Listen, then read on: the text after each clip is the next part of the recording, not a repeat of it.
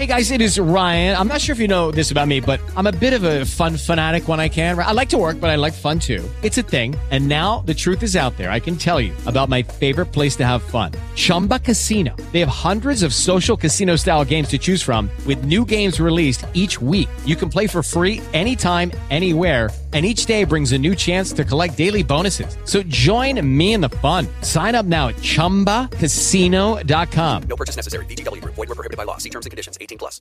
With Lucky Land Slots, you can get lucky just about anywhere. Dearly beloved, we are gathered here today to... Has anyone seen the bride and groom?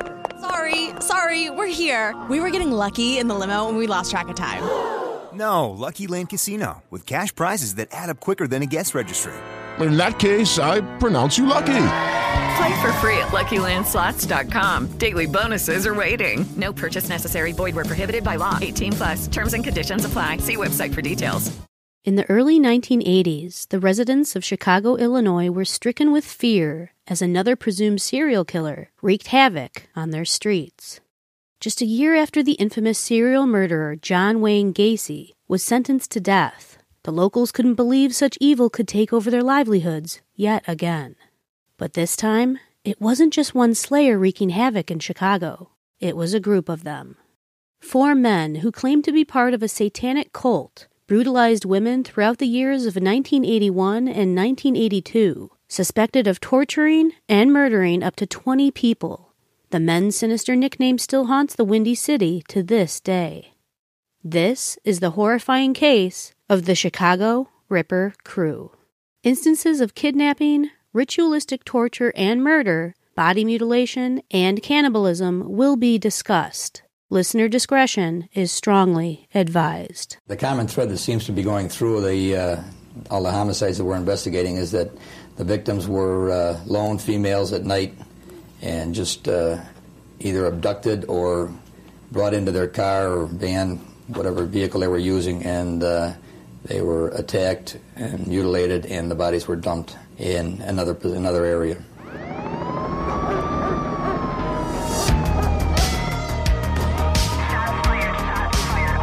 Dark world of ritualistic child abuse. They would sacrifice animals.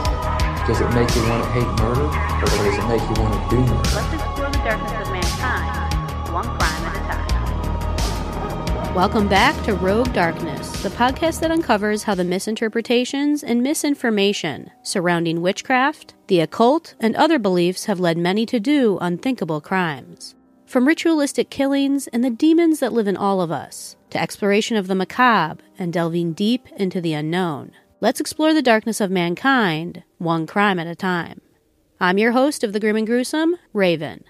Let's go rogue and get right into today's chilling crime. The case of the infamous group of 4 bloodthirsty, cruel, and presumed satanic individuals who carried out some of the most gruesome crimes Illinois has ever seen. Let's delve into the case of the Chicago Ripper Crew. So let's first start off from the very beginning. A group of 4 sadistic individuals who would ultimately become known as the Chicago Ripper Crew consisted of 18-year-old Andrew Kokorellis, his brother 20-year-old Thomas Kokorellis, 20-year-old Edward Spreitzer, and 28-year-old Robin Gecht. It's unclear exactly how the men first met and how they each agreed to partake in the horrific crimes that were ultimately committed. However, it's known that Robin Gecht was the proposed ringleader of the crew and the one who would initiate their horrific plan. Robin was previously employed at PDM Contractors in Chicago, which was coincidentally owned by John Wayne Gacy. Gacy would use his business to lure young men to work for him, then he would later kill them.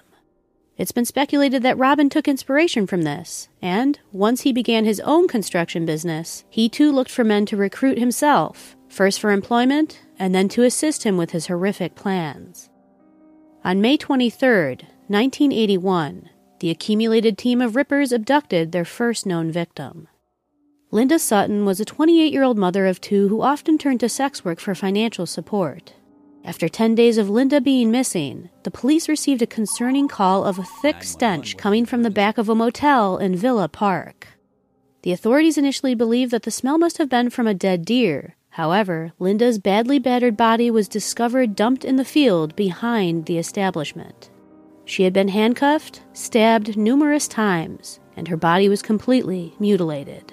Even more disturbing, though, her left breast had been severed from her body. Linda's body was so unrecognizable that the police could only identify her after reviewing her dental records.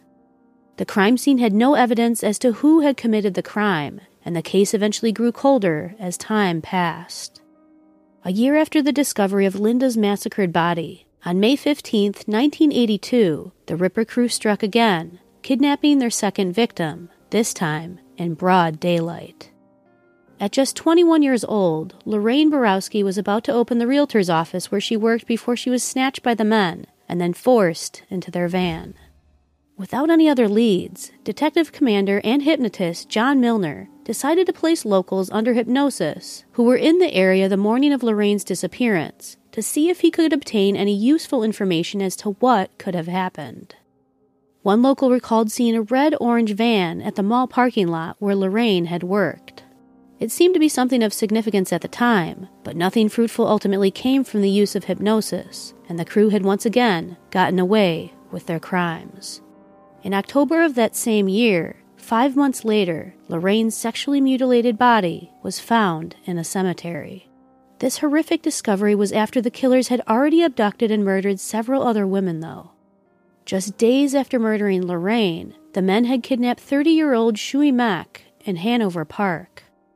Shui and her brother were driving home from their family's Streamwood restaurant when her brother reportedly told her that she should walk home instead. After she exited the car, she was never seen alive again. Her body would be found just a month before Lorraine's in South Barrington, again battered and horrifyingly mutilated. Investigators working these cases were quickly able to connect them after their bodies were discovered. Each of the victims were not only unrecognizable, but their left breast had all been amputated from their bodies. The investigation only got clearer as time progressed, and when the men were ultimately captured, Robin Gecht was determined to be the one who had orchestrated each of the attacks. The brutal crimes were all performed within his home, where he had built a makeshift satanic temple that was lit only by candles. Sources state that if Robin wasn't committing the horrific torture himself, he'd watch the other men torture the women on his altar as he chanted passages from the Satanic Bible. After the women suffered merciless pain from having been beaten and their breasts removed while they were alive, the men would all take turns ejaculating into the women's breast cavity. Then, what they described as being a part of their ritual, Robin would pass the amputated breast around, and they would each take turns consuming raw pieces from it. This was the case for most of their victims. However, one of their unfortunate victims had been forced to inflict some of the torture upon herself. On June 13, 1982, 23-year-old Angel York was abducted and forced into the Ripper's van. Once she was back at Robin's home and placed upon his altar, instead of the men being the ones who forcibly removed her breast, Angel was made to remove it herself. After passing out from the excruciating pain, the men believed Angel had died. They took her body off of the altar and hopped into their van. They then drove a ways away from Robin's house and tossed her out of their van, where she would soon be discovered. When Angel was found shortly after she had been dumped by the crew, she was luckily still alive. When authorities asked her about the men who had abducted and tortured her, the descriptions provided of her attackers unfortunately failed to produce any leads. After Angel had been found by authorities, the gang didn't strike again for 2 months. On August 28, 1982, at just 18 years old, Sandra Delaware's body was discovered underneath a bridge on the Chicago River. Just like the victims before her, Sandra's left breast had been severed, she'd been brutally raped, and her body was completely butchered. The four men reportedly continued to prowl the streets of Chicago and soon came upon their 6th victim. On September 8, 1982, 30-year-old marketing executive Rose Beck Davis was discovered dead in an alleyway. She had been beaten with an axe and fatally stabbed to death. The gang had now been seemingly getting sloppier with their actions towards the last few victims, as each one had been found by the police rather quickly. Then, on October 6th, the Rippers' desperation and arrogance put an end to their horrific reign of terror.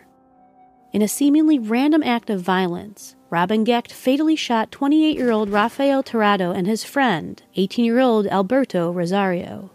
Alberto luckily survived the shooting, but unfortunately, Rafael did not.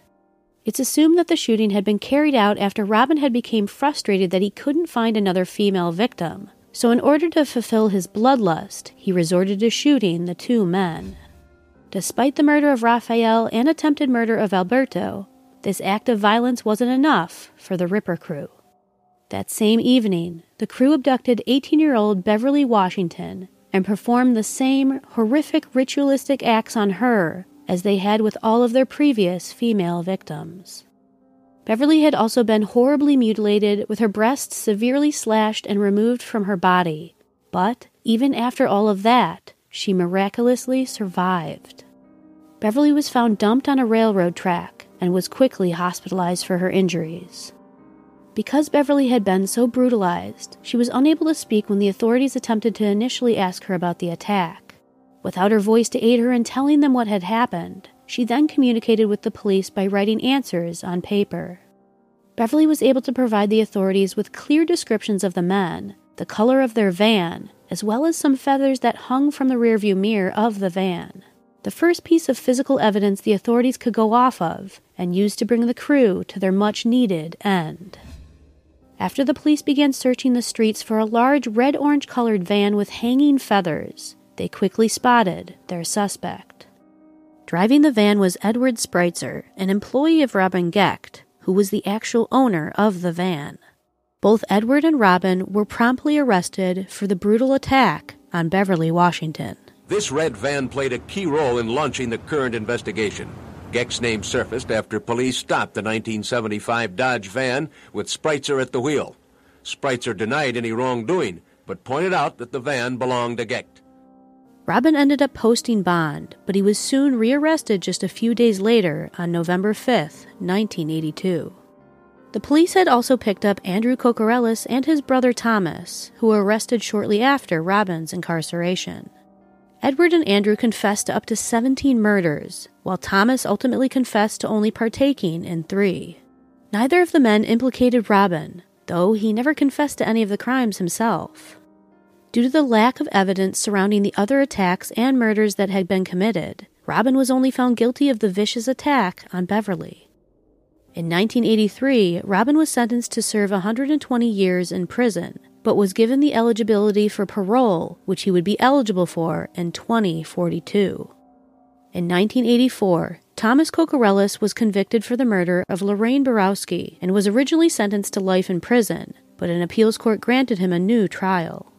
After he had pled guilty to the murder, Thomas was then sentenced to serve a 70-year sentence, but he was ultimately released in 2019 on good behavior after serving only 25 years in prison.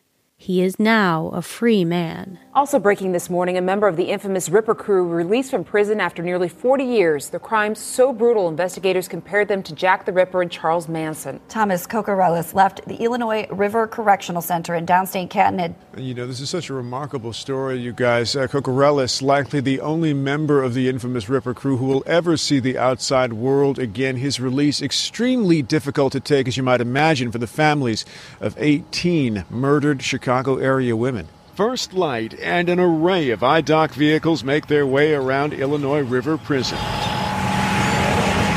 Any one of them could be handling transport for Thomas Kokorellis, transferred discreetly from here to an undisclosed location. At last word, he had no plans for housing. His family, long ago, turning their backs. He originally got life for his role in the murder of a 21-year-old Elmhurst woman in May of 1982, but a rape conviction overturned on appeal and now defunct sentencing rules set him free after serving just half his time. Initially, in 1985, Andrew Kokorellis was sentenced to life in prison for the murder of Rose Davis. However, in 1987, he was also convicted for the murder of Lorraine Borowski and was then sentenced to death. On March 17, 1999, Illinois carried out their last execution by lethal injection on Andrew Kokorellis. As for the fourth Ripper, Edward Spreitzer, he was also initially sentenced to death in 1986. However, this was changed to life in prison without parole after the state of Illinois abolished capital punishment. Many of the Chicago Ripper crew victims were unfortunately never found, but it's believed that they had murdered a total of 18 to 20 innocent people. Although many speculate this is solely a case of cult activity involving human sacrifices, each man was entirely coherent and were not brainwashed, as many tend to be when involved in cults. Robin Gecht is widely known as the ringleader of the crew, but all of the men seem to have participated equally in the horrific acts. It's incredibly disturbing how four sadistic men can unite to create one of the most twisted and sinister killing machines that still haunts the city of Chicago, and whose barbaric crimes have left a horrifying mark on the minds of many, even after decades have passed.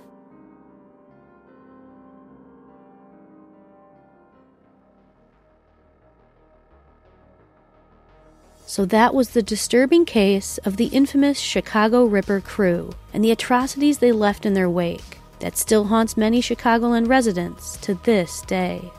Definitely let me know your thoughts on this case, and if you have any questions regarding it or any other cases I've covered, feel free to contact me at roguedarknesspod@gmail.com.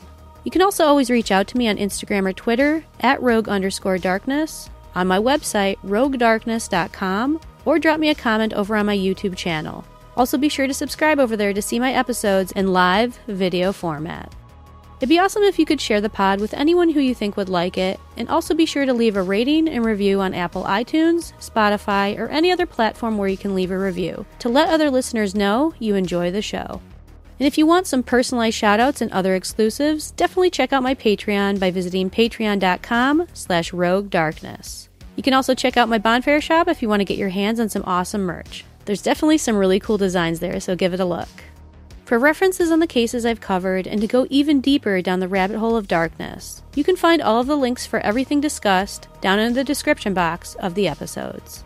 And with that said, that concludes this week's episode of Rogue Darkness.